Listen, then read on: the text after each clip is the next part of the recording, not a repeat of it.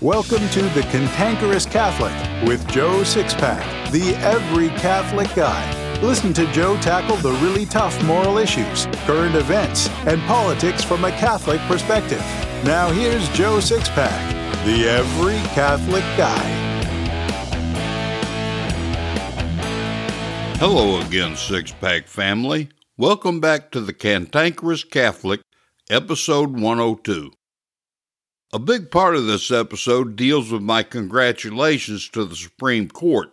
I'll explain later why I'm offering them my congratulations, but first I want to talk about something President Trump said earlier this month that will lead right into my congratulations. President Trump made what was perhaps the truest statement he's ever made when he said conservatives and Republicans are too nice. That applies to Catholic lay people of every stripe across the theological spectrum as well. We're just too damn nice, and that's got to change. Have you heard? A brand new translation of the Holy Bible is available for Catholics. Introducing the English Standard Version Catholic Edition, the most beautiful and readable Catholic translation of the Bible. If you've ever had difficulty reading the Bible or are looking for the perfect gift this holiday season, this is the Bible for you.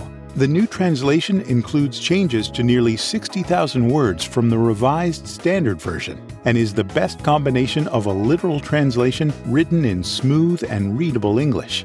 Available in bonded leather, hardcover, or softcover, the ESV Catholic Edition is a Bible you will love and a translation you can trust. To learn more about the ESV Catholic Edition or to purchase your copy, visit CatholicBible.org. Again, that's www.catholicbible.org. Conservatives are too nice. We play by the rules and expect things to turn out right because we view the world that way. But the left doesn't play by the rules, and that's why they win more often than not. For Catholics, being nice not only works to our detriment politically, pro-life efforts for example, but it also works to our detriment in the Catholic Church in America and around the world. For whatever reason, Catholics think they have to be nicer than Jesus. But the word nice isn't even in the Bible. There was nothing nice about Jesus by today's standards of what we call nice. In Luke 12:51-53, Jesus said, "Do you think that I have come to give peace on earth? No, I tell you, but rather division. From now on, in one house there will be 5 divided, 3 against 2 and 2 against 3. They will be divided, father against son, and son against father, mother against daughter, and daughter against mother, and mother-in-law against her daughter-in-law, and daughter-in-law against mother-in-law." In other words, Jesus is plainly stating that truth will be divisive to the degree that it can destroy our most personal relationships. Since he's the very embodiment of truth and said so in John 14:6, and since he commands us throughout the Gospels to be willing to die to promote and defend truth, we're dead wrong to be nice, or at least nicer than Jesus.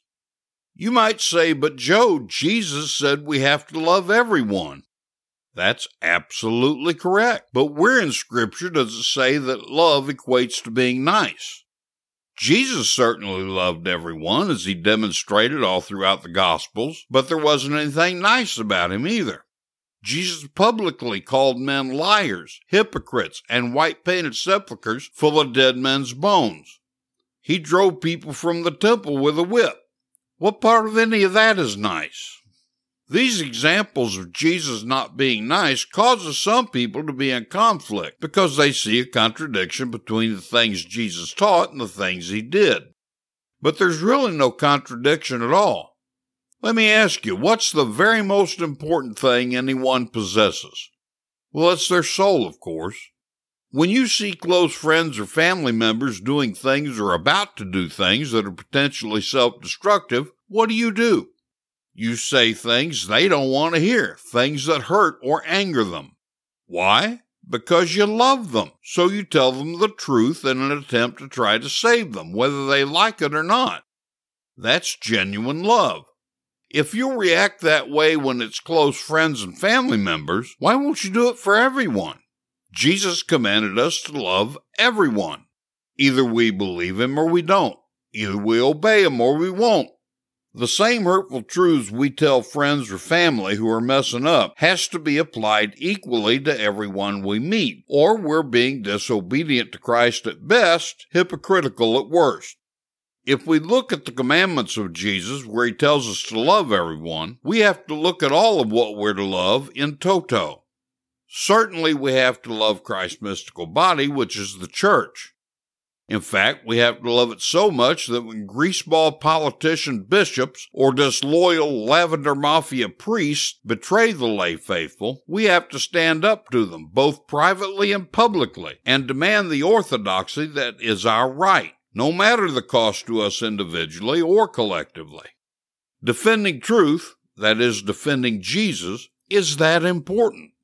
Defending Jesus and his teachings against Marxist bishops and Judas-type priests is our duty and obligation, but it comes with a price. It's a good price because Jesus said, "He who does not pick up his cross and follow me is not worthy of me." Our failure to defend truth will cost us our immortal souls. That's not me saying it, but rather Jesus. And before I continue with the other things that we're obligated to love, I want to make a couple of comments all of you need to hear. Last week, a listener sent me an email thanking me for telling it like it is. One thing she said was that I speak my mind. I got to thinking about that and decided I've been remiss in telling you something you need to take to heart. And I thank that listener for making me think about this. When I'm expressing my opinion, speaking my mind, I'll always let you know it's just that, my opinion.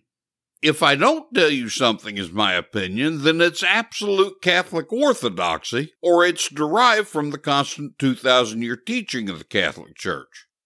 I'm so convinced of any truth I tell you on this show or any of my written work that if you think I'm wrong, I'll happily debate you on this show anytime on any topic I've covered. And that debate invitation includes bishops and priests. But I realize that's a waste of time because any of them who disagree with me are too cowardly to debate me. That's how convinced I am that anything I teach is the truth. If I tell you it's raining beer, you better grab your mug and run outside. Back to the things we're obligated to love. One of the things Jesus obligates us to love people through is the virtue of patriotism.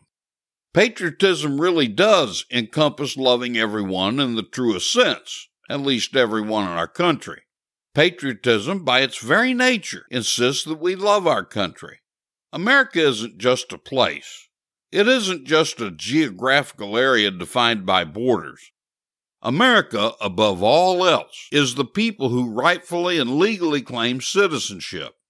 So if you love your country, if you're patriotic, you love the American people.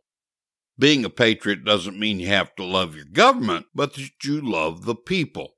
I hate our nation's government with every fiber of my being, but if you've listened to this show for any length of time, then you know I love the United States of America. Things weren't good in America back in the 70s when I served in the military. Compared to today, though, America had no problems at all back then.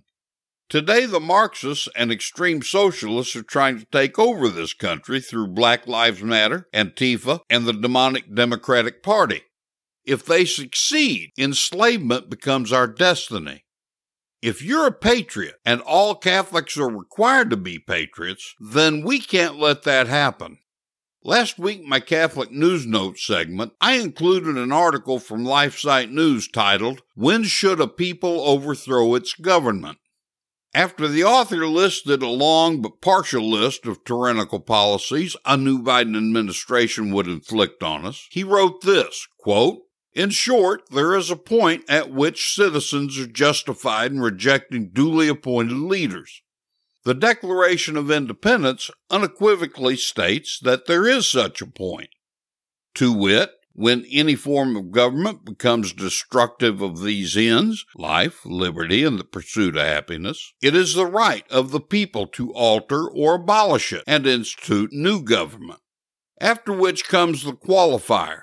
Prudence, indeed, will dictate that governments long established should not be changed for light and transient causes. However, when a long train of abuses and usurpations events are designed to reduce them under absolute despotism, it is their right, it is their duty to throw off such government and to provide new guards for their future security.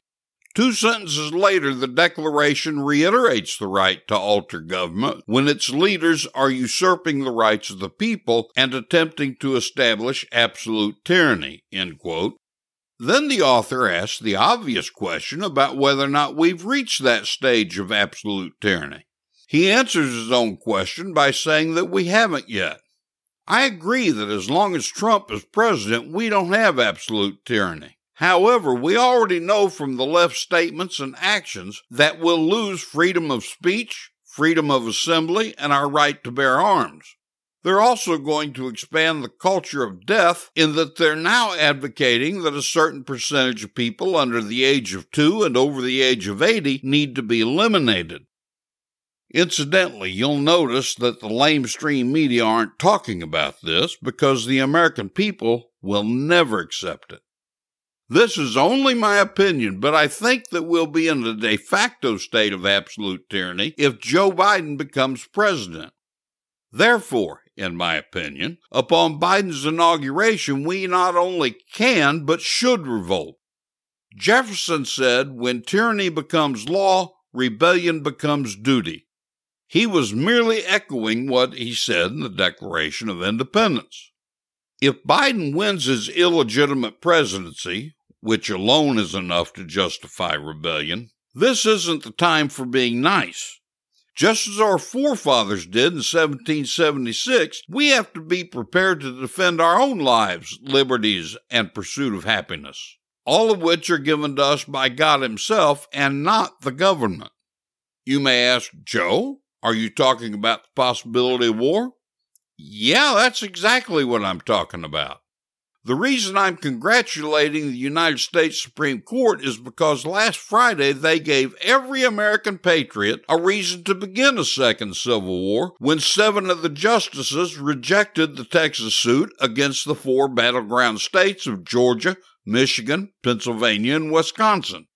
Rush Limbaugh, who I've never known to be wrong about our society or culture, said he believes the conservative states are tending towards secession. Right this moment, 71% of Americans believe a new civil war is inevitable. I'm one of those Americans. It's time to fight. But Joe, I don't believe in violence, you might say. For starters, fighting to preserve liberty isn't violence. It's not called violence, but rather force. It's force when you shoot an unjust aggressor who's trying to hurt you or your family, not violence. And to say you don't believe in violence, when you actually mean the use of force, is to imply 2 things. The first thing that it implies is an adherence to pacifism. Pacifism is a heresy that's been rejected by the church from the very first century, so trying to wiggle out a conflict on the basis of pacifism puts you squarely outside the church. Any Catholic adhering to pacifism must either reconcile himself to the church or simply stop calling himself Catholic. The second thing implied is cowardice. As a veteran, I can attest firsthand to the fact that freedom isn't free. What few freedoms we have left are there because 1% of the American people have been willing to sacrifice everything for the other 99% so you could have those freedoms. Comfort and conviction don't live on the same block. How many times have you heard me say that? If you prize your comfort more than your convictions, you've selfishly told everyone else that you really have no convictions at all for anything greater than yourself.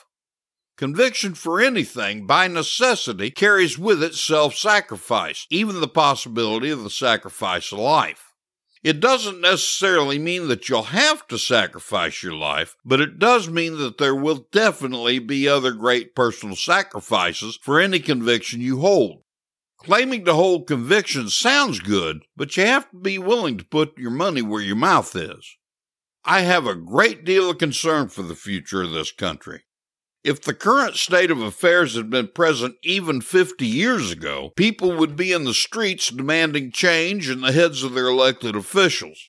But Americans' response to the pandemic lockdowns with puppy dog compliance tells me they might not any longer be willing to fight for life, liberty, and the pursuit of happiness. We've had it too good in America for far too long. We've allowed demonic Democrats to drive God from our society, and doing that created a vacuum that's been filled with a worship of self. That's made us a nation of wimps who cower down and avoid living our lives under the guise of saving our lives. I've got news for you. Life not lived isn't life at all. If you're hunkering down and not living your life, you may as well call the funeral home and tell them to come pick you up. My fellow veterans will understand what I'm about to say. When I swore the oath to defend the Constitution against all enemies, foreign and domestic, nobody ever told me that oath had an expiration date. Like most veterans, I still feel obligated to fulfill that oath. My honorable discharge from the Army wasn't a discharge of my responsibilities. It's way past time to get back to living, because now it's time to be prepared to fight for our God-given liberties. Bad Catholic Joe Biden and that Marxist woman who will act as vice president are going to work with their fellow satanic Democrat child murderers to advance the depopulation of America with even more officially sanctioned legal murder, strip us of our God-given freedom to worship, abolish our God-given right to defend ourselves, rob us of our God-given right to assemble and speak our minds, and sell out America to communist China. You're also going to see gas prices skyrocket to $10 a gallon or more, and you're going to be told how much water and electricity you can use. Tyranny is going to be a hallmark of life in these United States from now on. They began getting us used to it with the foolish and wholly unnecessary pandemic lockdowns. Effective January 20th, they're going to force their control over our lives, and the America you've known all your life will be gone forever, nothing more than a happy memory.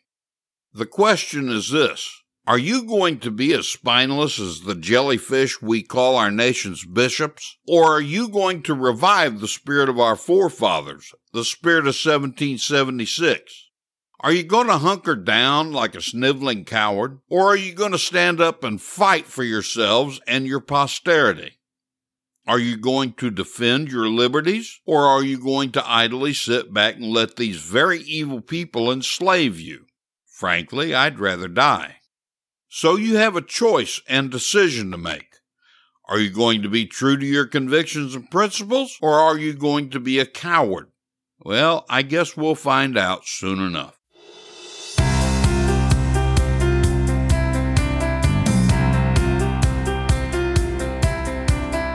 Do you have an apostolate you'd like other Catholics to learn about? Maybe you have an e-commerce business and you want to build sales while supporting a Holy Orthodox apostolate. Whatever you want to advertise, the Cantankerous Catholic is your portal to success. The Cantankerous Catholic isn't even a year into broadcasting its weekly shows, and we're already listened to in 16 countries, all 50 states, and 101 major cities throughout the U.S. and Canada. Our listener demographics are the most sought after for advertisers. The Cantankerous Catholic avatar is 53% men and 47% women ages 18 to 34.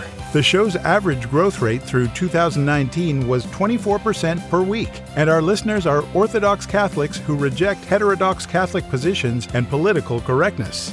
Relative to other podcasts and online advertising, our rates are extremely cost-effective and inexpensive. You can advertise in each show's show notes, in the recorded episode itself, our weekly newsletter that announces each new episode, all of these media together, or in any combination. So contact us today by filling out the form on the Sponsor Kit page at cantankerouscatholic.com, or email Joe Sixpack, the Every Catholic Guy, directly at joe@cantankerouscatholic.com to learn how you can begin driving traffic to whatever you want to promote while helping to support a worthy, orthodox, and hard-hitting apostolate.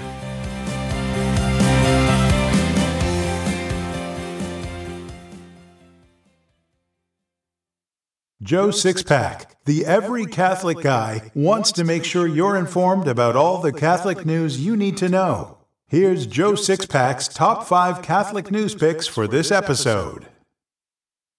Catholic news pick number 5. Hats off to Catholic Vote for a video.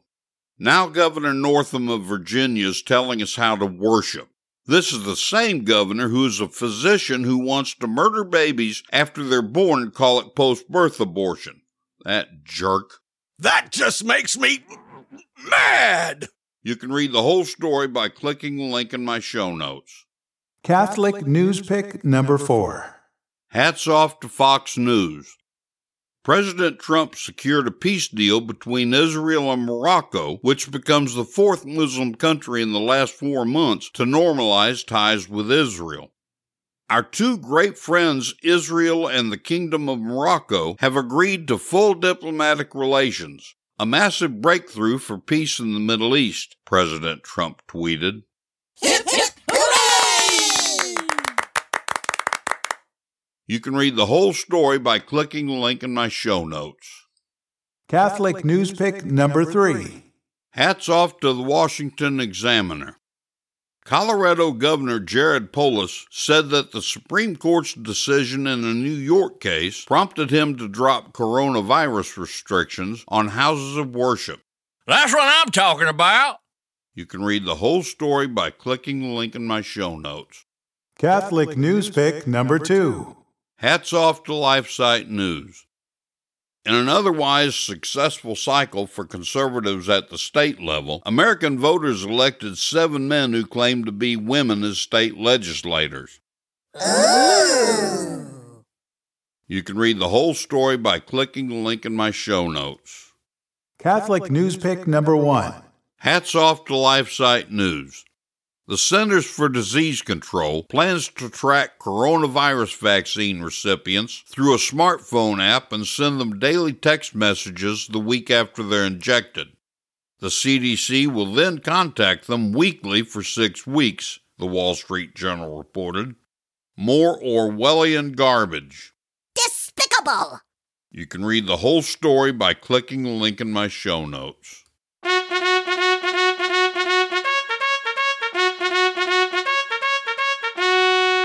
I am hard, but I am fair.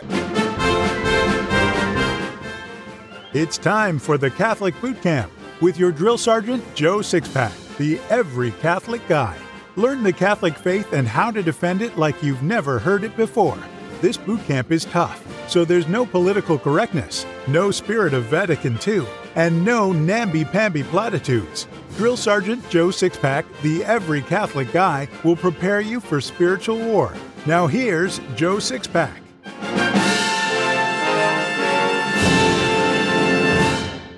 John was lying in a hospital bed, paralyzed and in a coma. His lips couldn't move, his eyes couldn't blink, and not a part of his body could move in protest when he heard doctors saying to each other, "He's gone, nothing more can be done for him." John had been given up for dead. He heard all this in terror, yet couldn't show that he was still alive. A priest came in. Called too late, the doctors told him. But the priest, true to his seminary training and the church's teaching, ignored the doctors and went on with giving the man the last rites. He administered conditional absolution and the anointing of the sick, just in case there was the least amount of life left in the man. John recovered, and everyone said it was a miracle. John later told the priest how much he felt the strength-giving, life-giving powers of the last sacrament, and how happy he was to note the church carries on for you even after the world and medical science give up. The anointing of the sick, also called extreme unction, is the sacrament instituted by Christ which gives spiritual health and sometimes, within the providential will of God, physical healing to persons who are in danger of death due to serious illness, injury, or old age. The scriptural basis for this sacrament is found both in the Gospels and James. Jesus showed it through his powers to bring back those who were already apparently dead, such as in the case of Lazarus and the daughter of Jairus, as well as many others he brought back from the brink of death. The sacrament's use is found in James 5:14 and 15, which says, "Is any among you sick? Let him call the elders," that would be priests, "of the church, and let them pray over him, anointing him with oil in the name of the Lord. And the prayer of the faith will save the sick man, and the Lord will raise him up, and if he has committed sins, he will be forgiven." We also see in the Gospels where Christ sends his apostles and other male disciples to perform this act while preaching. The anointing of the sick increases sanctifying grace. It also allows the sick person the grace of uniting himself more closely to Christ's passion, giving suffering a new meaning. The anointing of the sick, according to the Catechism of the Catholic Church, strengthens against the temptation to discouragement and anguish in the face of death, removes temporal punishment due to sin, removes venial sin, and leads the sick person to healing of the soul, but also of the body, if such is God's will. The anointing of the sick is a sacrament of reconciliation in that it remits venial sins. Also, if the sick person is unable to make a good confession prior to receiving the sacrament, for example in a coma, delirium, or paralysis, it'll remit mortal sins as well, provided the sick person has at least imperfect contrition. If the sick person regains his health, he's obligated to make a good confession if he wasn't in the state of grace prior to receiving the sacrament. Jesus tries right up to the final moment to draw us to him. He called Judas his friend, even while the man was in the act of betraying him, in order to call the traitor back to him. From the cross, Jesus cried out, my God, why hast thou forsaken me?" He wasn't in a state of despair, which would be a mortal sin. No, he was trying to get the Pharisees to remember Psalm 22, which predicted the Messiah would go through exactly what he was going through at that moment. Jesus calls us to himself right to the bitter end, and that's precisely what the anointing of the sick is all about, giving us one last chance to be reconciled to him before we stand in his presence to be judged. Of course, that doesn't mean you're guaranteed to be able to receive the sacrament, so I wouldn't count on it if I were you. Even when someone is already apparently dead, we should still call a priest to administer the anointing of the sick. The theological definition of death is when the soul separates from the body. Just because there aren't any brain waves, heartbeat, or respiratory activity doesn't mean the soul has left the body. The Church teaches her priests that the soul may linger in the body for quite some time, and she insists that priests should administer the sacrament for up to 8 hours after apparent death. St. Anthony of Padua was at his friary in Italy when he learned that his father was on trial for the murder of a young nobleman found slain on his father's property in Portugal. St. Anthony told his brother friars he'd return soon. As he exited the friary door in Italy, he entered the courtroom in Portugal. Recognizing the famous Franciscan priest, the judge stopped the proceedings to welcome St. Anthony. The saint used that break to address the court. "I can prove my father didn't commit this murder. If the court please, we will have the deceased himself tell you." The judge reluctantly agreed, and court was reconvened at the cemetery after the coffin of the slain man was exhumed. When the crowd gathered around, St. Anthony commanded the lid to be removed from the coffin. Then he cried out, "I abjure you, in the name of Jesus Christ, tell us whether my father killed you." To the astonishment of the crowd, the young man sat up in his coffin. He answered the saint, "No, Father Anthony, your father did not kill me. Father, I died without having the benefit of making a good confession. Will you hear my confession?" St. Anthony knelt by the coffin while the crowd backed up a little further. As the saint granted absolution, the man's body fell back into the coffin. The point of this true story is to show you how the body may appear dead, but the soul can still be present. There are many other events in the Church's history to demonstrate this as well, but this one event should suffice. So even if someone appears already to be dead, call the priest anyway. And I'd recommend that you tell your loved ones now to do the same for you if death is sudden, and it almost always is. By the way, this sacrament can be received more than once by someone in danger of death if his condition worsens or if he gets better and suffers a relapse. The elderly, whether sick or in good health, may receive the anointing of the sick at regular intervals. Talk to your priest and don't worry about bothering him, because his primary purpose in the priesthood is to bring you the sacraments, all of them. Something I recently learned from a friend of mine, Joseph Silver, is something I think is worth talking about. Joseph is a young man who recently found God calling him to a vocation as a monk at Clear Creek Abbey. Clear Creek is a Benedictine abbey in the Ozark Mountains of eastern Oklahoma. I've been there many times for retreating with my friend Raymond Leo Cardinal Burke. It's very traditional and true to the rule of St. Benedict. When you go to Clear Creek, you feel like you've gone back 1,000 years in time. There's no radio, no television, no internet. It's a great place.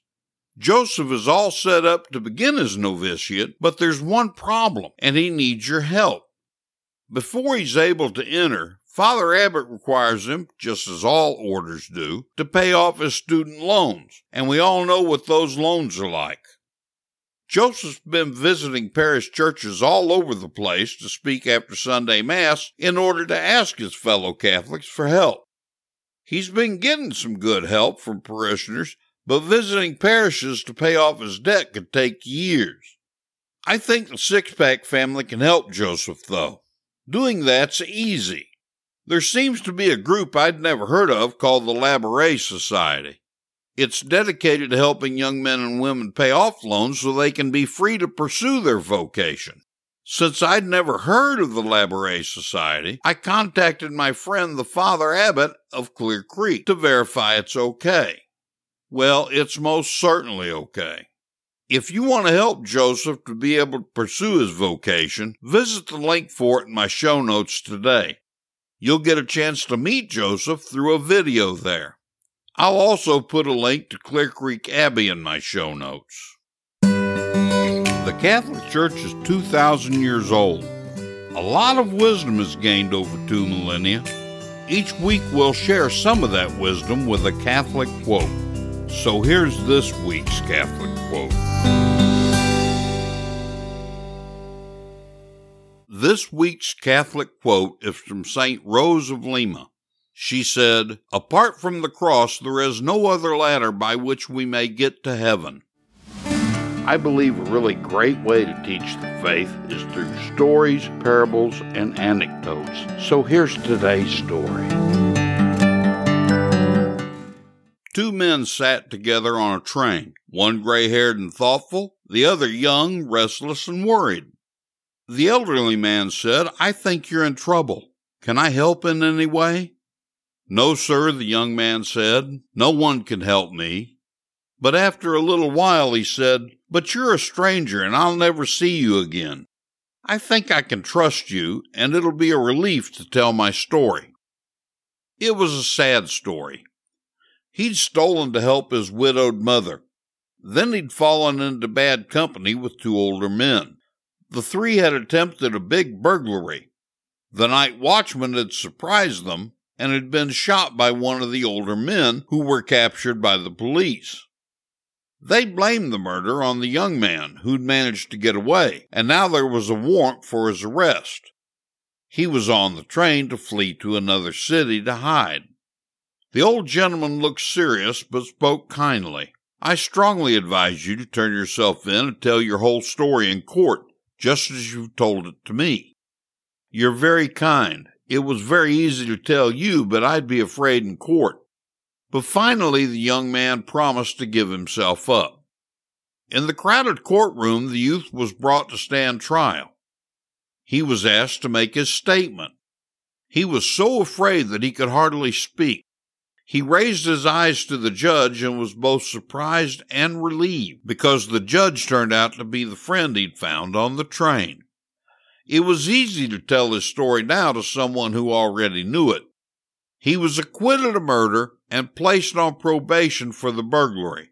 He never got into trouble again. One day Jesus will be your judge. Nothing can be hidden from him.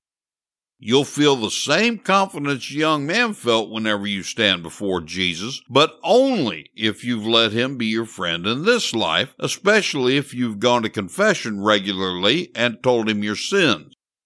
Remember your upcoming judgment, and you'll keep away from sin.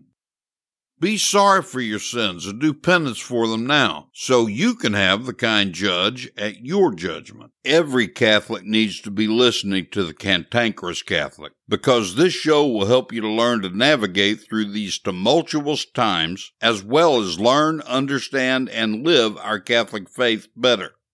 You can help other Catholics find the Cantankerous Catholic much easier by leaving a review of this show at Apple Podcasts, Stitcher, Spotify, Google Podcasts, or wherever you get your podcasts. Reviews cause the podcasting platforms to show the Cantankerous Catholic more often, and I thank you in advance for leaving a review. This has been The Cantankerous Catholic with Joe Sixpack, the Every Catholic Guy. Thanks for subscribing, and be sure to visit cantankerouscatholic.com to get your free copy of Joe's popular book, The Best of What We Believe, Why We Believe It.